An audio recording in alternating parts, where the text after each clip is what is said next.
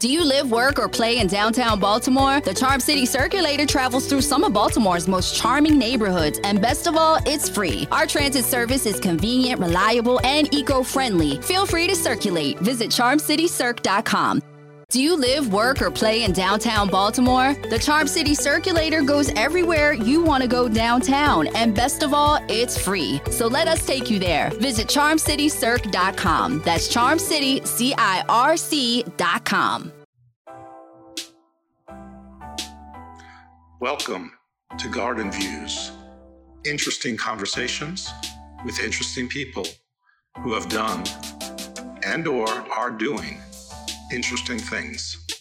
So sit back and enjoy. Welcome everyone into Garden Views, and this week we are going back into entertainment law, and our guest this week is Nina Ameri, and she is the principal of Ameri Law in Laguna Beach, California. So welcome into Garden Views. Thank you for being here.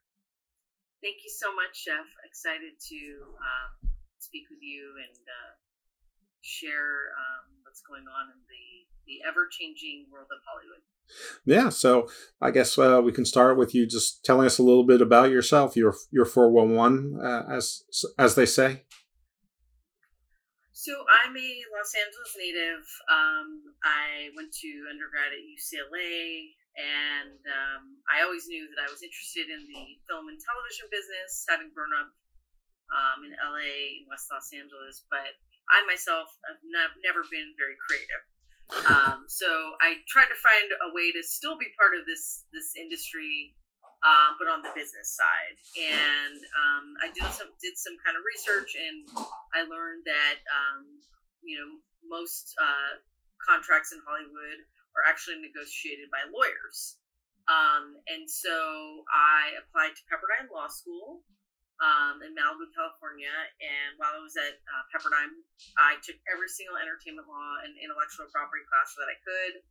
I served as the president of the Pepperdine Sports and Entertainment Law Society for 2 years, and I really immersed myself in the business. So my passion, started pretty young, and for almost 20 years now, I have worked in several different entertainment law firms, advocating for writers, directors, producers, pretty much any kind of content creator, influencers. And then in October of 2019, I decided to start my own firm, Ameri Law, and we have offices in Beverly Hills, California, and Irvine, California. However, we service content creators all over the U.S. So that's, I think, one of the most interesting things that's happened after the pandemic is that LA Hollywood is not the only place where creators can make a living in this industry. I have clients all over. All right. Well, that's great. Well, congratulations for all of that, and then the growth and the success of your firm. It's not easy to start one up, period, let alone start one up in your own name. So in the world of entertainment law, what are we basically talking about? Like, what does your average day or week look like? What kind of work are you looking at on a regular basis?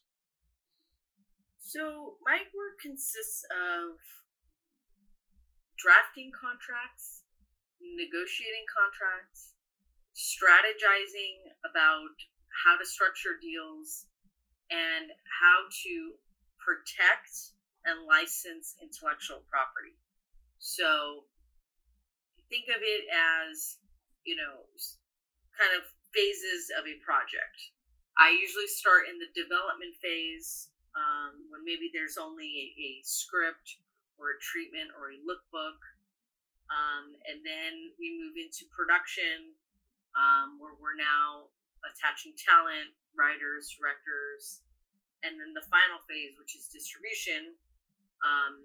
And essentially at that point, we are licensing the completed content, whether that's a film or pilot or podcast, whatever the IP is. Okay. So, most of what I think probably people my generation know about Hollywood agents is probably some combination of what we got from Jerry Maguire, which was sports, and the show Entourage. So obviously those are caricatures and probably over the top, but I don't know how close are those shows, at least in any way, shape or form, to the reality of, what day-to-day life is like. Well, so I think it's important to make a distinction between the different reps that artists have in the entertainment industry. So on one side, you have managers and agents, and their job is a little bit different in that managers are engaged to guide somebody's career in the entertainment industry, help them, kind of decide what projects to take on, develop them as an artist and a creator. An agent's job is to actually procure employment. This is a very important distinction because in California, only a licensed agent can procure employment for talent. Then what we have on the other side are entertainment lawyers or sports lawyers, like in Jerry Maguire. That was a film about sports. And lawyers are really there to review contracts, negotiate deal points, enforce contracts, whether it's sending demand letters or actually litigating cases. So I think a lot of people are that maybe are not into this industry are confused about what lawyers and agents and managers do. They don't do the same thing, and most established entertainers have all three of them. So they don't just have a lawyer; they usually also have a manager and an agent. I think that movie Jerry Maguire is typical insofar as it showed how intense negotiations can get, and kind of the egos that are in this industry. I think that it was pretty accurate on those 2 points, but it's not always as glamorous and fun. This is real work, and these are multi-million-dollar deals in some instances, so it's serious work. So as much as entertainment lawyers like to have fun, and agents and managers, but we're working really hard for our clients, and so that's I think that's the misconception people have, that we're just having fun and popping bottles of champagne all the time. That's not accurate. It's not red carpet parties hosted by Dolce and Gabbana every night. I mean, you go. I've been to my Christian Dior fashion shows. I've been to those events, but it's not the day in, day out. No, it isn't. Okay. It's just not. I mean, this is serious work, and lots of money is at stake. So I think that's the part that people get confused about.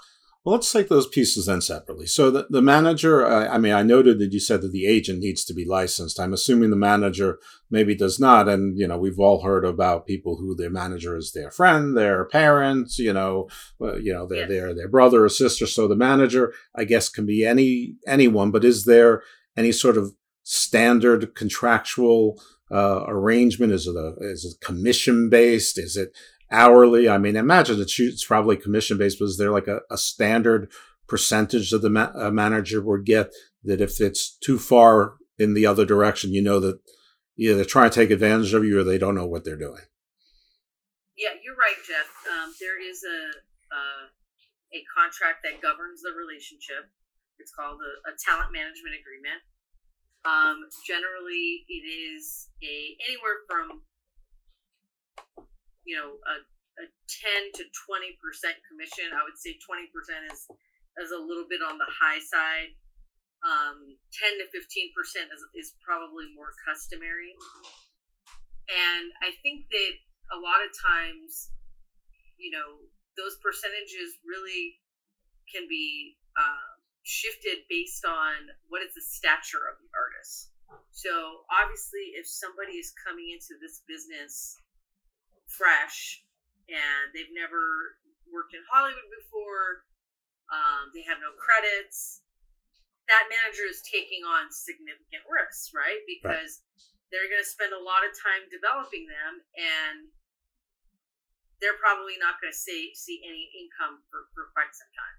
So there, maybe it would make more sense to have a higher commission. I think that as you grow, as you have more credits, that percentage generally will go down.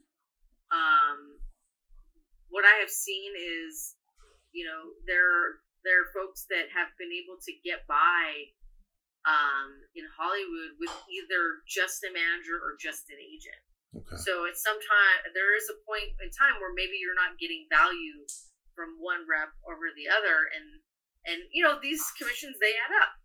Agents in California, their percentage is locked in at 10%. And then let's say you're at 15% with your manager, that's 25%. Right.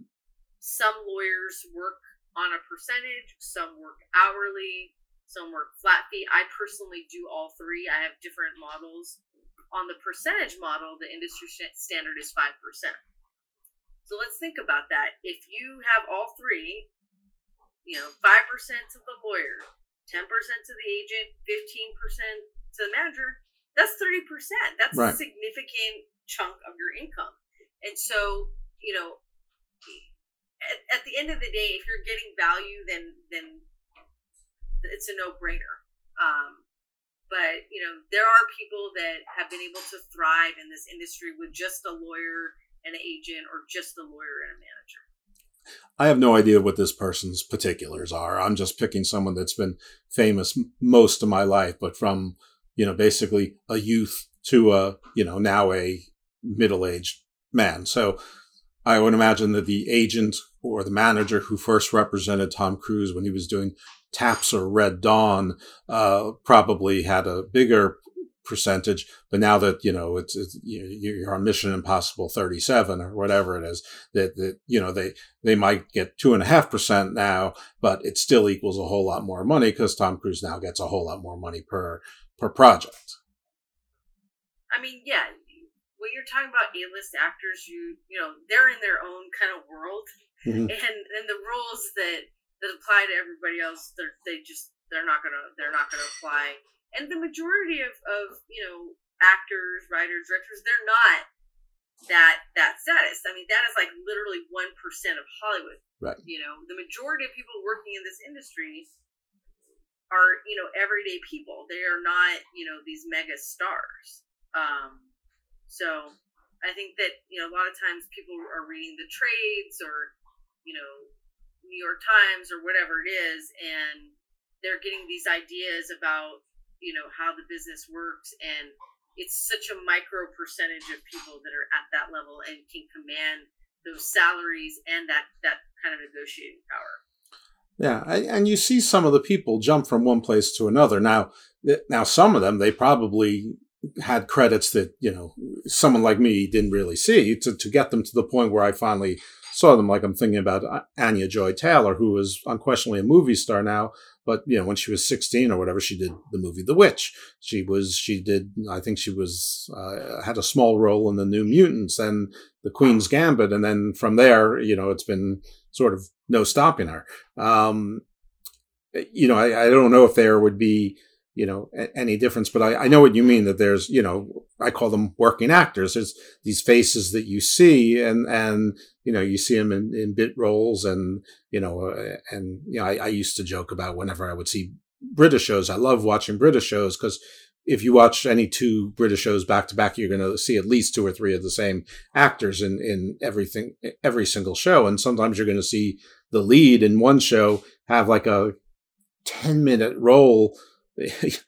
One of the saddest things that I experienced, which I'm exaggerating, is that Tommy from Power, I saw him on an episode of, I think it was Chicago PD, and he's like one of the stars of Power, which was a pretty successful show, and he had like a 10-minute role in Chicago PD. And I'm like, oh, that's sad. Yeah, I do. My husband is just now watching that show, and I've caught glimpses of it. It reminds me of that show, The Wire. Well, The Wire is much better, but anyway, it's not really about this. Yeah, The Wire is much better, but it kind of had the same, I don't know, it was similar. The genre was similar. Yeah, a little bit more soap opera. But yeah, the problem with Hollywood is there's no guarantees. You can be on a show for 4 or 5 seasons and you're the hottest thing on the planet, and then 2 years later, there's somebody else that has come up and taken your spot. So I think that there's just a lot of uncertainty and change all the time. Yeah, no, that's for sure. You see people that they're giant stars, and then they go away, and you just assume that they're living lavishly, and maybe they are, maybe they're not. I guess it depends how they invested or what kind of lifestyle that they choose to live. I'll tell you one thing that unfortunately is a common issue with celebrities and athletes is they don't always follow the advice of their business managers and financial advisors. And sometimes they get used to a certain lifestyle. They're able to afford it at one point in their life, and then they're not. And making that adjustment is not an easy thing for many people. Yeah. So, you'll see them, out and about, living kind of like the same lifestyle they've always had, but yet they're not commanding the incomes that they once did.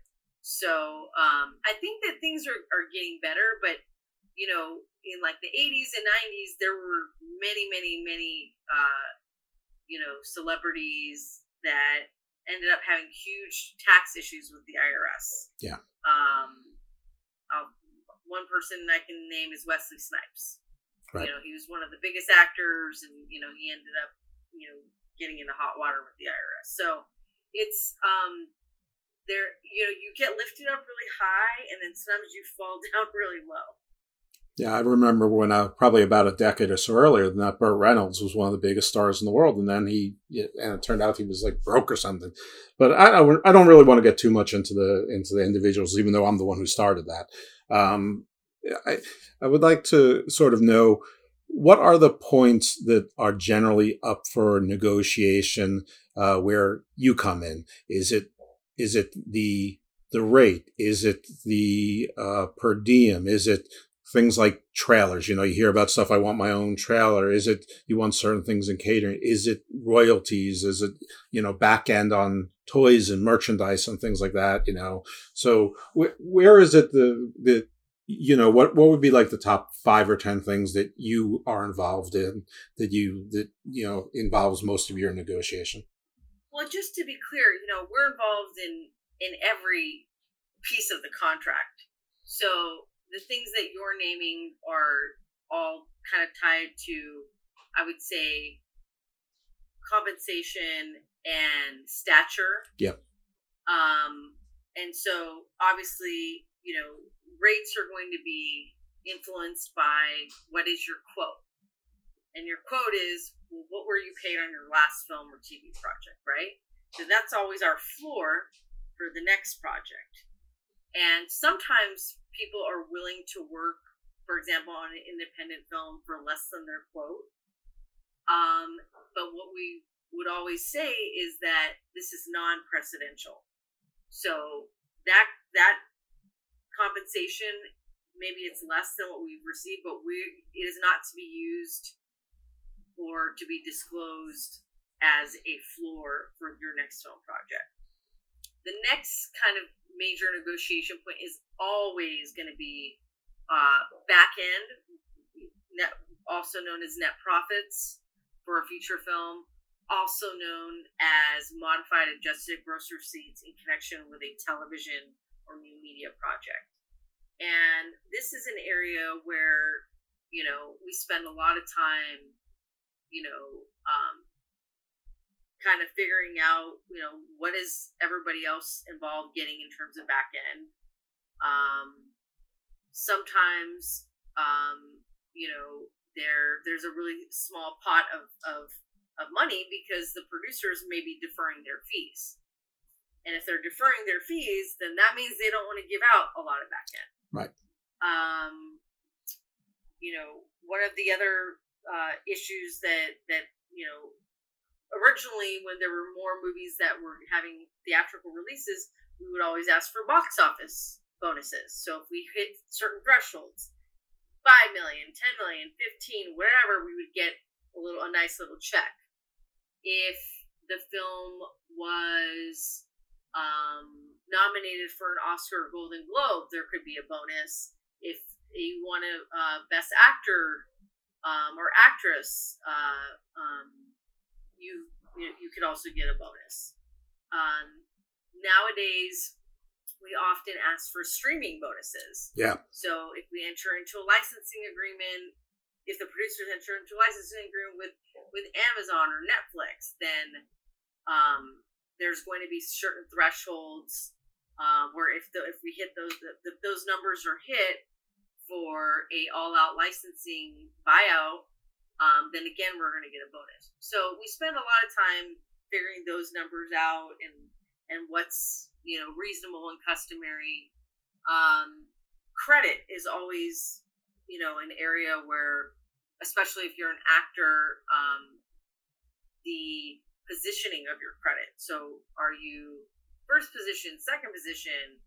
Are you going to have a shared card? These are all things that are there. A lot of people that are not in this business, they turn off the movie when the credits start. But for us that are in this industry, those credits, that's the building block, and that is the foundation of your career. So we spend a lot of time on that negotiation. You mentioned, per diems. They're generally speaking, they usually try to treat everyone the same, except for maybe the A-list actors. But of course, we ask for special things, whether it's a private car to and from the set. We certainly will ask for, a private dressing room for talent, or an office if you're a producer. And then we get into what I consider kind of the more boilerplate clauses, like an indemnification clause, reps and warranties. These are things that, a lot of people kind of just gloss over and don't look at, but they're very important. And as entertainment lawyers, we spend a lot of time marking those up and making sure that our clients are protected no matter what side of the deal that they're on. What kind of issues are you concerned about? Are you concerned that the actor says, in the script it says, Jeff Lippman is a dirty, rotten scoundrel, and I would get upset from that, and I sued, let's just keep using Tom Cruise, and I'd sue Tom Cruise for that, and obviously he didn't write the script, and he's not maybe he's the producer, but... Well, no, this is more that, that in that scenario, you wouldn't even get that far. I wouldn't think. No, because someone would clear the script before it was authorized to go into production. So if there was anything that was potentially going to trigger a suit for defamation, now if we're writing a comedy, then that's different. It's a joke. If you're satire, doing a documentary and you say something like that, that can be an issue. But yeah, one of the common things is, in a writer contract, the rep and warranty that the story is original to the writer. So if I'm representing a production company, that's very important to me, right? I want to make sure that, hey, you didn't steal this from some other guy, or the underlying work. Maybe the story was co-written with someone else, but now you're warranting and representing that, no, I have the sole rights to it. So it's those little, nuanced issues that, they're not glamorous, but they're very important. And as entertainment lawyers, it's our job to make sure that the drafting of these provisions is favorable to our clients. Right.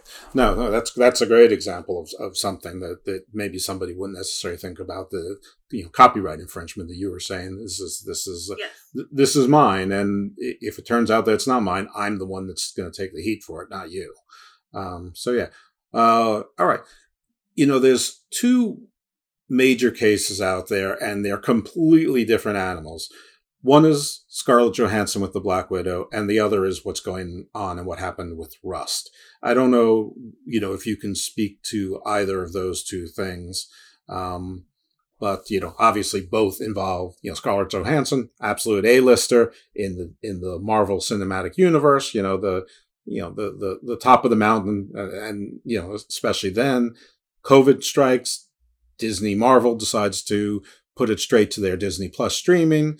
And I guess she has an issue with that, even though the whole, half the world was closed, and she figured that she was wronged. They had a fight. She sued. They settled, worked it out, and now she'll be back in the universe. But, that is a very simplistic way of putting things. What were the issues there? What was she upset about? And, trying to explain it to us from an entertainment lawyer's perspective. Well, the issue there is that, a film like that is generally going to have a very wide theatrical release. And because of that wide theatrical release, the talent is going to earn significant compensation because, as we discussed earlier, there's going to be built into their contract a bonus structure for hitting certain box office receipts. So in this instance, being that theaters were shut down, and the studio decided to move forward with the release and release it on a streaming platform rather than waiting for things to open up. And I think that the issue for her was that, that was not what our contract said. Now, I don't know what the force majeure clause in her contract said. Generally, there's going to be a clause in every contract that talks about a force majeure event, and a contract can be suspended for a period of time, for example, during a pandemic, during a strike, and until it resumes, basically the studio has the right to suspend everything. So I'm not familiar with the details of her contract, but apparently they were able to move forward with it. And because of that, I think that the film, maybe didn't garner the wide audience and the box office and other bonus opportunities. And so, she felt that, she had been, the contract had been breached essentially. Do you have litigating these things is never in the studio's interest, right? Because they don't want people to know what their contracts say. Right. And I think that she was probably compensated pretty well, and that's why she settled. So we're not going to really know the ins and outs of we know kind of the big picture issues, but I guarantee you there's some other things out in that deal that we don't know about. Right. And, all these streaming services, this is something that's new, especially when the studios they have their own streaming services, or they own parts of them, or in some cases more than both, some combination. So, they're enriching themselves, but there's really no way to quantify if one movie or one television show is a source of revenue or profit for a particular streaming service. I'm not even sure if any of the streaming services have seen the black yet anyway. But I would imagine that has to be of some concern, and that folks in your position have strategies to deal with that. I guess maybe it would be more upfront money rather than more box office or whatever the case might be. Well, most of the streaming deals these days are buyouts completely, and they don't want to pay any residuals or any bonuses. And so 100%, it's that initial number is what we spend the most time negotiating. It's a critical piece. Now, I represent a lot of independent filmmakers, and when you're dealing with an independent film, you have a very small window to negotiate. It is not this endless period of time. And as time goes on, generally speaking, the value of the IP will decrease. And so, a lot of times, when we walk into those negotiations, we have to be mindful that Do you live, work, or play in downtown Baltimore? The Charm City Circulator travels through some of Baltimore's most charming neighborhoods, and best of all, it's free. Our transit service is convenient, reliable, and eco-friendly. Feel free to circulate. Visit charmcitycirc.com. Do you live, work, or play in downtown Baltimore? The Charm City Circulator goes everywhere you want to go downtown, and best of all, it's free. So let us take you there. Visit charmcitycirc.com. That's charmcitycirc.com. In 2 weeks or 3 weeks, there's going to be another movie that is potentially the same, a similar genre, and seller is going to be willing to take a deal. I think the last couple of years we've seen, especially independent filmmakers, just really, I want to say, they're just not getting the deals that they used to, and I think that's why we're finding, so many people in Hollywood are just kind of fed up with the system, and they are willing to, back away and take a pause until they can achieve equity in their contracts. How about Rust?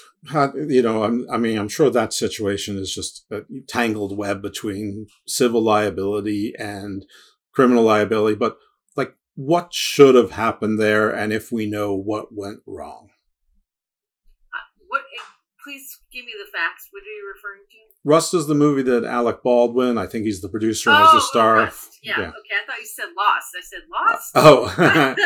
Yeah, no, that's Rust. I mean, that was a horrific situation. And I can't speak about it too much because I did represent someone that was involved in that film. But it was the case was about negligence and who is responsible. Is it,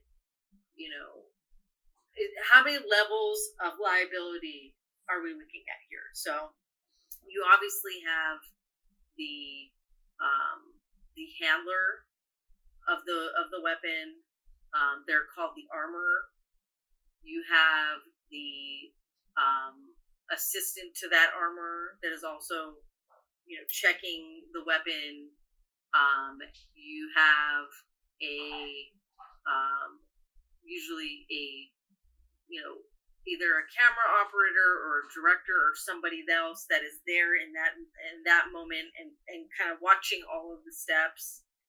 And then ultimately you have the producer of the film who is sometimes, on the set, sometimes they're not on the set. Right. In this instance, I believe Mr. Baldwin was also an actor in the movie, so he's wearing two hats.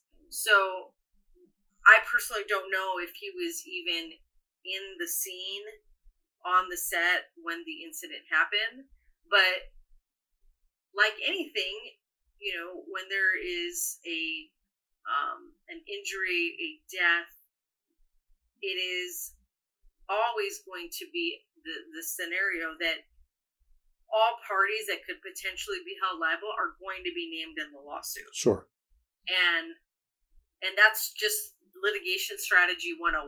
Right. So it's not surprising that he was named. It's not surprising the production company's name. That is all, kind of the mode of operation. I think there's also generally, and I'm not saying that's what happened in this case, but we always try to look at, okay, who are the biggest, pockets? Sure, of course, the deep pockets. And that's totally, logical that you would want to, the person that's able to pay the damages and the claims to be held liable for it. I think that the question that really came from that incident is, why in 2023 do we have to have real guns on sets? I didn't know that they use live ammunition.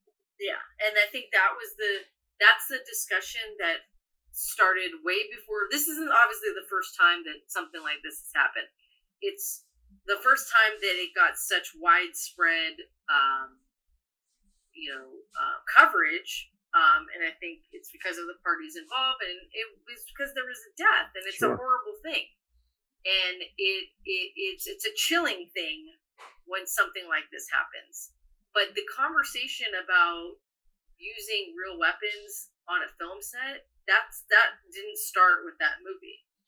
I think that what tends to happen, and I almost feel like that's what's happened here, is over time we're not hearing more about any kind of changes or legislation or new protocols. And I think that's an unfortunate thing, that you would think something like this would really garner some kind of widespread and immediate change, and it hasn't. And I think that's kind of just, not to get political, but that's a bigger issue in our culture, in our society, is when these things happen, violence, because of guns, there's a lot of talk the first couple days and months, and then it kind of, goes away. Let's bring that to a little bit of a micro level, and this is just ancillary to us. But does somebody like an armorer, like the cinematographer, like the set, whatever, the grips, the gaps, all this, do they have agents, managers, and entertainment lawyers like yourself, or are they sort of in a different boat? So anybody that is working consistently as, for example, a cinematographer, or assistant director or editor, those folks generally all have an agent. And I would say maybe like 50% of them will also have a lawyer if they're working on very high level film and TV projects. Many of their contracts, are kind of boilerplate in comparison to, for example, writers, directors, and producers. And so some agencies have like an in-house business and legal affairs that will go through and mark up their deals. So I would say, depending on what level of stature the below the line individual has, they may or may not have an agent or lawyer. A lot of times, if they've just been in the business a long time, they're getting called directly by the producers, like, "Hey, we're shooting next month. Are you available?" Right. Do they have, what role does the unions play? I mean, I know that there's a bunch of unions, or maybe it's one that has different aspects to it, but what role does the union play in these negotiations at all, or do they just try to build upon the template contract, so to speak? Well, so all of those roles, editors, cinematographers, they are all members of a very specific unit of IATSE, and there are, rules and minimums that anybody who is a member of one of those guilds is entitled to as their kind of minimum compensation. And so when you are working with higher level 80s cinematographers, a lot of them will be union. And what is interesting and what people don't know is that if you desire to hire one union member for those below the line categories, then the entire project is going to be governed by the union, and everyone needs to be paid according to those minimums. So most of the bigger projects are going to be governed by IATSE, but a lot of independent films, especially films under $5 million, are not. And it's because independent film productions, they cannot afford the minimum compensation, and they usually, you also have to pay pension and health benefits. Mm-hmm. So between those two things, it becomes impossible for them. And that's a really hard thing, because obviously we want everyone to have fair and equitable pay and benefits, but there is oftentimes just not a budget in a smaller under $5 million film to do that.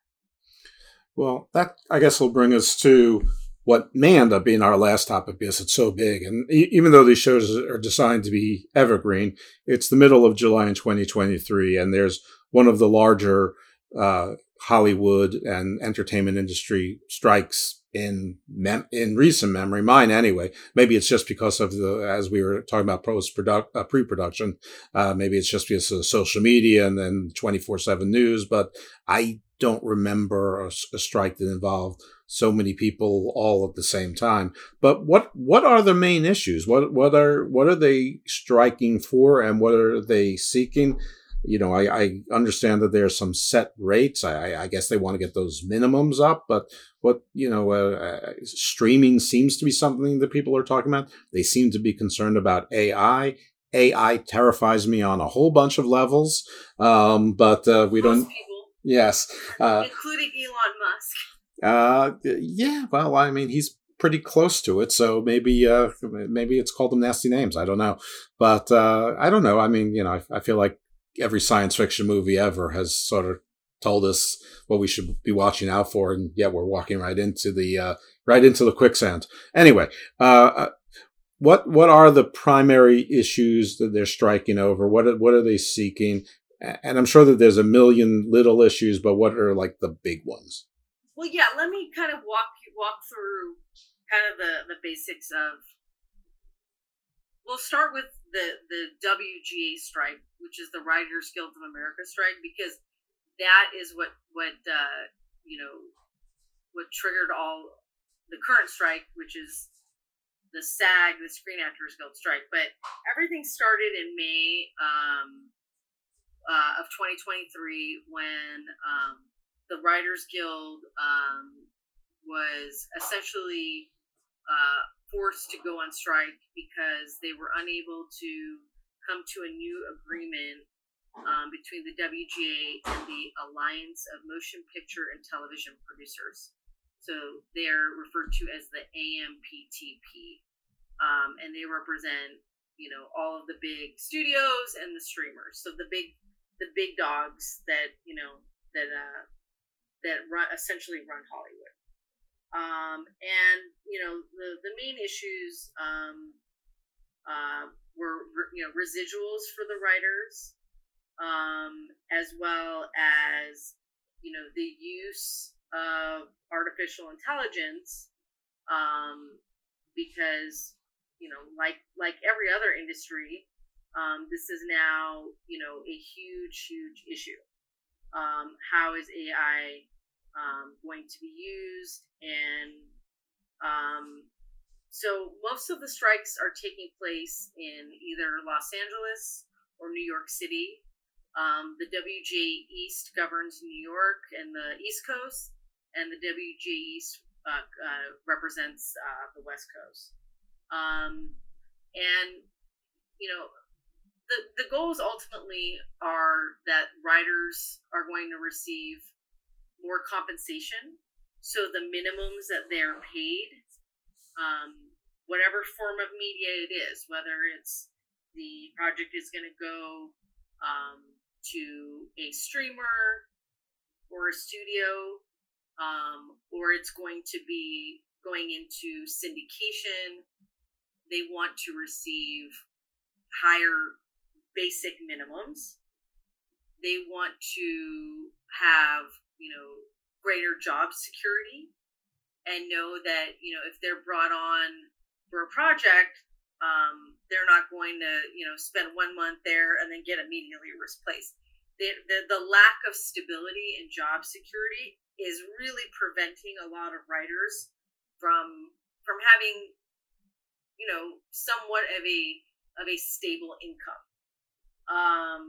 And there is also a goal of increasing the size of writers' rooms. So over the years, especially the streamers, this has become a bigger problem with the advent of Amazon and Netflix. The writers' rooms have decreased significantly. And most recently, there has been a lot of concern about using artificial intelligence to replace writers. And so, there's probably close to 10,000 members of the Writers Guild, and it's interrupted production on all major television shows, whether they're on the big networks or the streamers.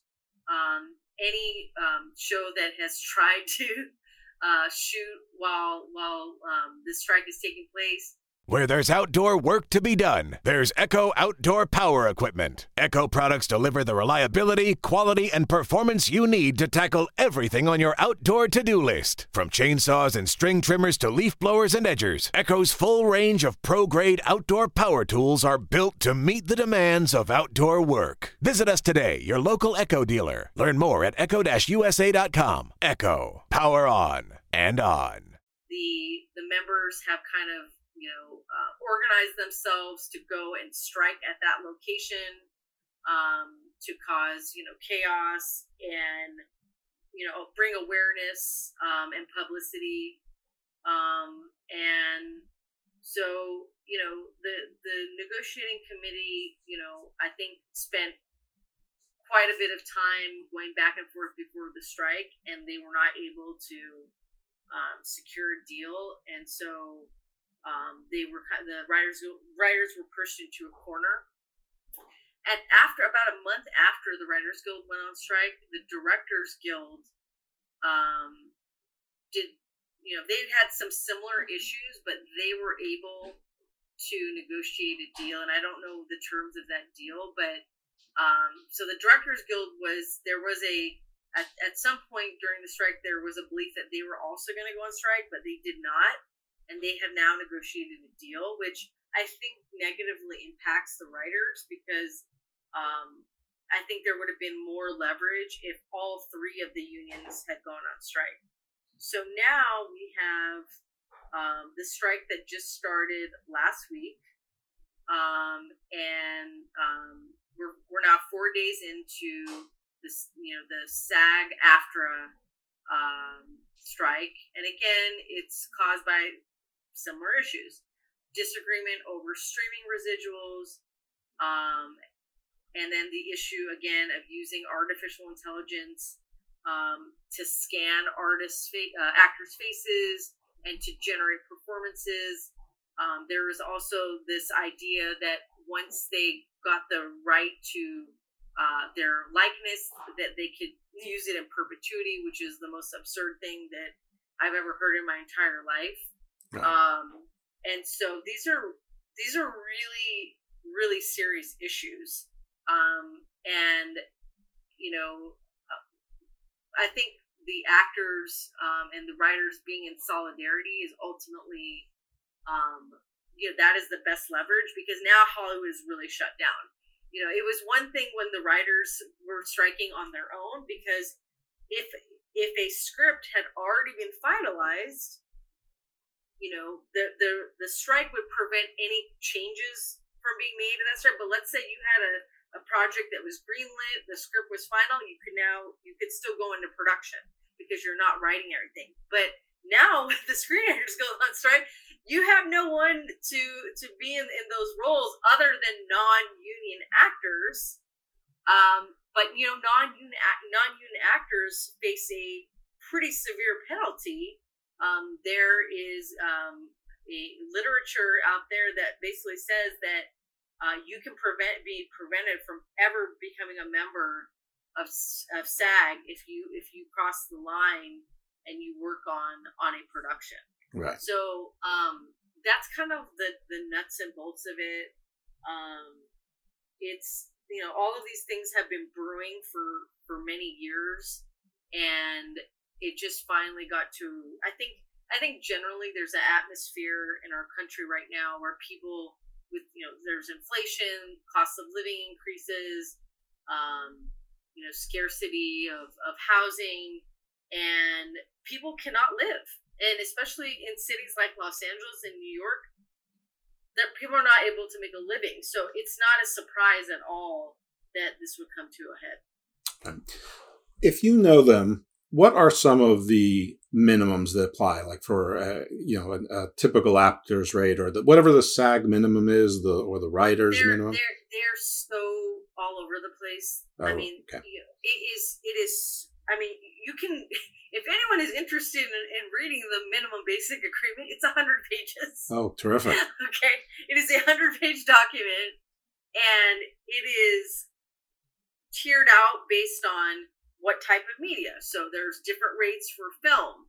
There's different rates for TV. There's different rates for new media. New media is defined as, a project that's going to get their initial exhibition on a new media platform, which could be, for example, like Vimeo or something like that. It's based on what is the budget of the project. So I don't have those memorized, but it's easy enough. They're available to anyone on the WGA.org website, the SAG.org website. You can see what the minimums are, and you can see for yourself. Could you live on these wages? Maybe not. I don't know. Can I ask you a Adobe question? Video games have really changed since I played video games. When I played video games, it was all graphics, whatever. But now they have their stories, and they have movie stars and athletes and stuff. Is that covered as well under these types of contracts? Is that considered acting like you're making a movie or straight to video kind of thing? If it's I don't know, Call of Duty 7, I know Ronda Rousey's in some, and Dave Bautista and Bruce Willis has been in video games. And I mean, is that a SAG-AFTRA? So I do not negotiate video game deals, so I am not the right person to answer that question. All right, fair enough. But yes, there is regulation of those things by the unions. But I think there's also just what is your name and likeness worth? And most video games that are using actors, they're going to be using very high level actors. So these issues that we're talking about, the high level actors don't really need to worry about the minimums because they're getting paid, multi-million dollar. It's when you're using, your kind of average, kind of new to the industry or just a working actor. That's where these negotiations become so critical. Right. If they have me as Palooka number 4, or whatever. It's exactly. Yes.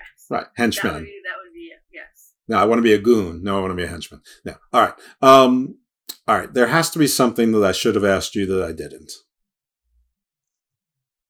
Well, I mean, a lot of people call me and contact me and ask me, what is the number one thing that I should do when I'm early on in developing a project? Okay, great. And a lot of folks, creative folks like to work with their friends. And there's a good thing in working with friends because you know each other. And I would assume that you have, similar taste. But the problem that comes with that is many times there are no parameters for how that relationship is going to work. And the lack of formalizing the relationship in a signed and executed contract probably consists of 25% of my business. Right. So 25% of my business is untangling people that work together to develop a project. Maybe one is a writer, one is a producer or actor, and they never really, sat down and figured out, what is our deal and what is, how are we going to split the pie and who's going to do what? And that usually ends up pretty bad. And then they have to come and see me, and I have to essentially untangle them from each other. So I think that the most important thing that I can share with your listeners and audience is that it doesn't matter how long you've known someone. It doesn't matter, we just started. You need to have a contract. If you don't, you're gonna have issues down the road. and the $2,000 or $3,000 you spend at the beginning to make sure everything is buttoned up is going to be minimal compared to what you're going to pay if you have to go to court and litigate. Especially if you're successful. You either pay a little bit now and you do it the right way, or you pay a lot later to get out of the situation. And it's your choice. All I can do is give the advice, but it's ultimately everyone's choice. That is so true. And it applies to every business venture. But if you're betting on success, and if you're successful in the entertainment, sort of the sky's the limit. And so the bigger the knot, the more expensive it is to untangle it, I'm sure. So if people have something they need untangled, or they want to come see you or find you so that they never get tangled in the first place, if they have that contract, how would people find Nina Ameri? So you can always start with my website, which is www.ameriilawpc.com. That is AMERILAWPC.com. You can also find me on Instagram. I have a lot of videos and I have a lot of information I share. Again, it's Ameri Law PC. I'm also on LinkedIn, Nina and Ameri Esquire. And my firm is growing. I have 2 associates and myself. And we work with people in all stages of a project. And we have clients that are the beginning of their careers, and we have clients that are seasoned. So if you find yourself needing help navigating this crazy business, if you need help protecting your content, licensing your content, we're happy to have a conversation. All right. Well, thank you so much. Thank you for your time. Thank you for your expertise. And thank you for your patience in helping navigate me where I went astray, where I didn't know what I was talking about. So thanks a lot, everyone. You actually know, you know a lot more than you think, Jeff. Okay, well, yeah, I'll take that. All right. Well, thank you very much. Thank you for being in Garden Views. And folks, thanks for listening. And hopefully you'll give us a rating and a review and a referral. That's what we love. Tell your friends about us, and you'll hear from us next time on Garden Views.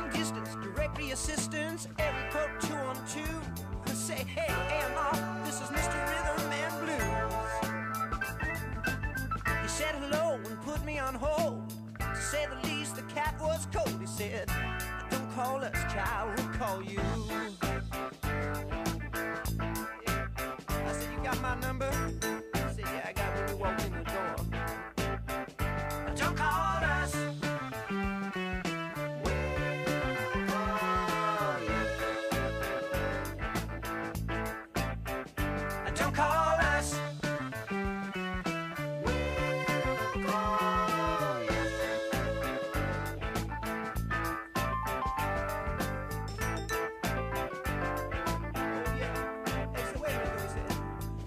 Your name from a friend of a friend. He said he used to work with you. You remember the all-night creature from Stereo 92? Yeah, I said, could you relate to our quarter-track tape? You know, the band performs in the nude. He said, don't call us, child, we'll call you.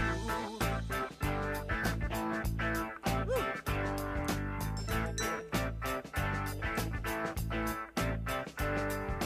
Listen, kid, you pay for the call.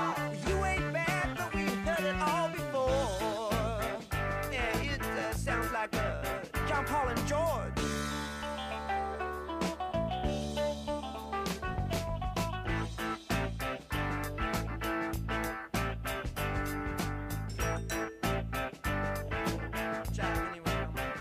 Anyway, we cut a hit and we chewed a bit with the song he said he couldn't use. And now he calls and begs and crawls. It's telephone deja vu. We got percentage points and lousy joints and all the glitter we can use, mama. So don't call us, now we'll call you. Woo. You may hear this one too before us. It said, listen, kid, you pay for the call. Yeah, well, you ain't bad, but I heard it all before. Don't call us.